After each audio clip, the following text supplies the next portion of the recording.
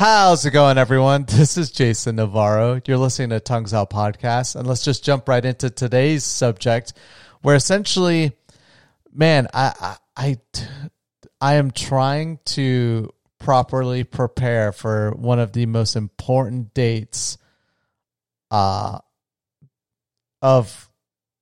like I'll ever have in my life, and that is my daughter's first year birthday.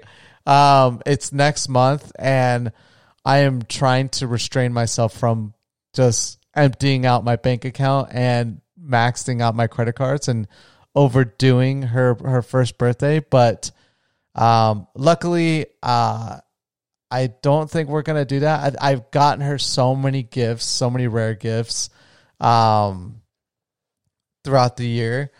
And I can't think of things, but I do know that I do I want a kind of a theme for her birthday. Very recently, my wife and I found out that our daughter loves Blue's Clues, and I think I've talked about it before in a past podcast, but it is just so adorable to see my daughter get super excited whenever Blue's Clues comes on.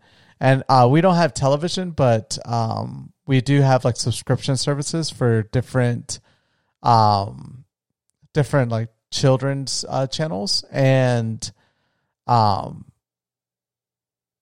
every time Blue's Clues comes on, she just gets super duper excited. And it's just the cutest thing to just watch. That and Bubble Guppies. And Bubble Guppies essentially is little mer people, little child mer people that just have fun solving problems, and they just call them Bubble Guppies. Guppies is just a cute, adorable name, but those two shows she just loves so much, and she loves Blue's Clues a lot. So I've been getting a lot. Like today, I got her the thinking chair that the main character sits on whenever he finds all the clues and he needs to solve like whatever Blue is. By the way, if you don't know what Blue's Clues is, I don't know what age group you are or demographic of people that you are listening to my podcast, but there are some foreigners because I watched the demographics of people, and I'm starting to get some interesting ones. What was the most like the wildest area? Let me pull this up real quick because I need to do like another update on like this information. Let me check out this dashboard real quick because it's fascinating to see what new regions people are listening to me from. The newest one on the board is Dominican Republic. That's the newest one. So to those Spanish speakers that know English that are listening to my podcast, first, thank you to whoever recommended my podcast to you guys. I'm always excited to see new people listening to it. But essentially, Blue's Clues is a children's show where essentially Blue is the name of the dog. It's an animated dog. It's a really cute dog that's the color blue. And it's a girl, and she has an owner, and just like any pet does. And the owner goes on little adventures with the dog to try to solve whatever the dog is looking to do. But the dog just doesn't tell the owner. It likes to have a game called Blue's Clues, where essentially it has a paw print and it puts ink on its paw, and then it leaves that clue on different items. And then it's always 3 clues, and the owner goes around and they go on an adventure. And while they're on an adventure, the owner interacts with the audience, the audience, and the audience is always recognizes that there's a clue on the screen. And so they always yell that there's a clue, and they tell the owner, and sorry, my phone was not muted. And the owner then or the owner, who's Josh in this season, he essentially draws in a notebook the clue, and then after he collects 3 clues, he goes to a big armchair. It's a red armchair, and he sits on it, and it's his thinking chair. And that's where he goes, and he goes through the 3 clues and is thinking out loud what it could be that Blue wants to do. And with the help of you, the audience, he comes up and solves Blue's Clues. And that's the end of the series, or the end of the show, essentially, is when he solves Blue's Clues. And they go do that thing with Blue at the end. And it's such a cute series. It does a really good job of educating your kid. And I actually grew up kind of on Blue's Clues. I can't remember how old I was when the original Blue's Clues came out. But it's pretty old. They've gone through 3 main hosts.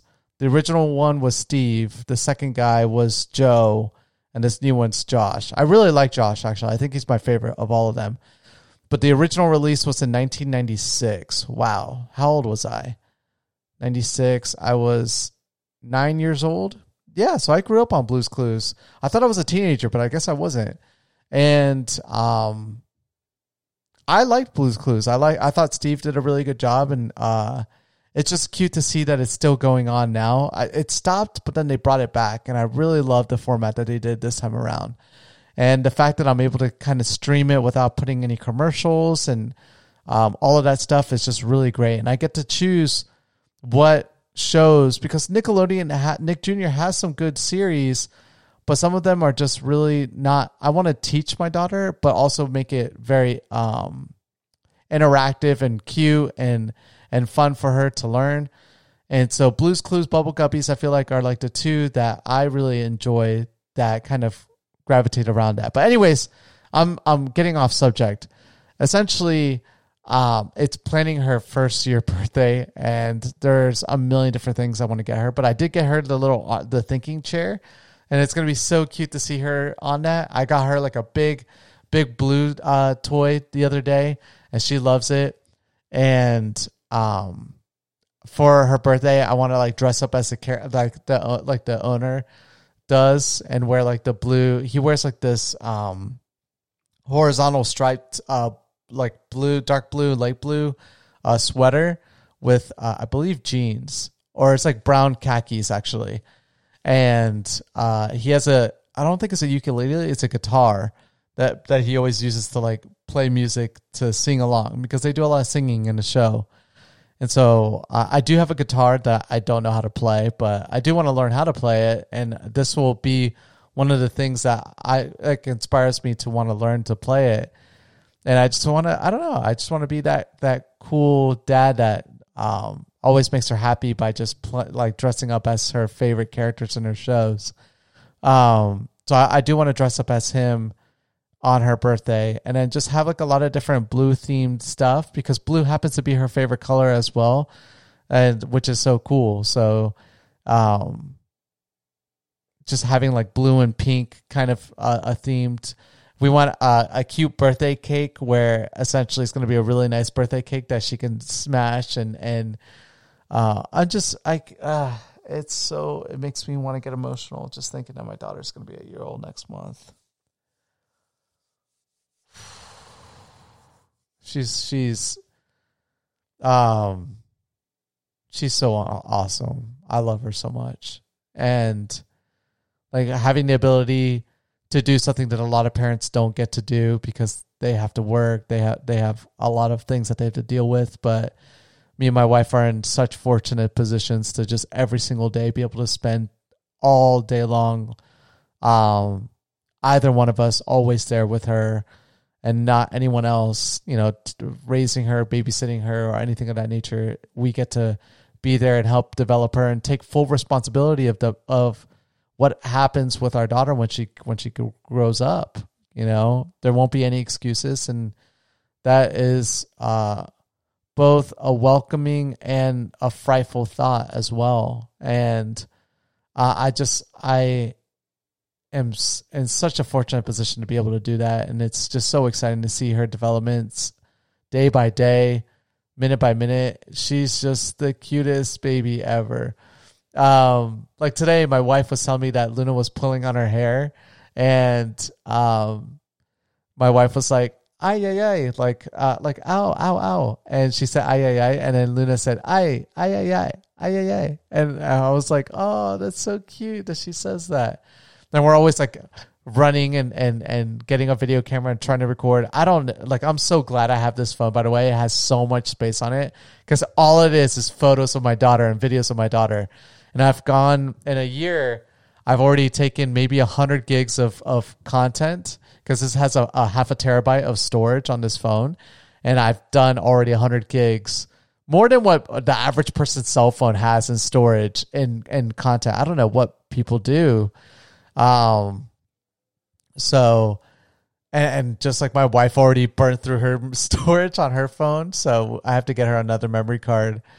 So because luckily her phone has expandable memory, and so I'm gonna have to probably get her like a half terabyte storage space as well, because we're always recording videos and taking pictures, not only for ourselves but for our loved ones, like our family members, so they can see like daily like updated videos and photos of her growing up. And we're trying to come up with like a collage of like her cutest moments, and we're going to like print them out. We have like a Polaroid printer. And so we're going to print out all these photos from our phone, and we're just going to lay them all around her room. And then we're just going to theme it out. But it's a project. And actually it's like one of the things that we're working on at the moment. It's like coming up with gifts, because her birthday just happens to be really close to Christmas, which is cool because I'm not going to be that parent that's only going to celebrate one thing. Like she's going to have her birthday, and then a week later she'll celebrate Christmas, which is just very fortunate for her to celebrate two different events. But it's just going to be so cute and so exciting to like have her birthday in her game room, and then a week later go downstairs and have like another like gift opening experience. And so I'm trying to navigate all of that too. Like this is the first time I personally myself, like all my family members, no one had a birthday on Christmas or near Christmas. So this is a first for us, like having to navigate like properly, having enough gifts for both her birthday and for Christmas. And so to those that have loved ones that are in that position, I would love to hear what you guys do.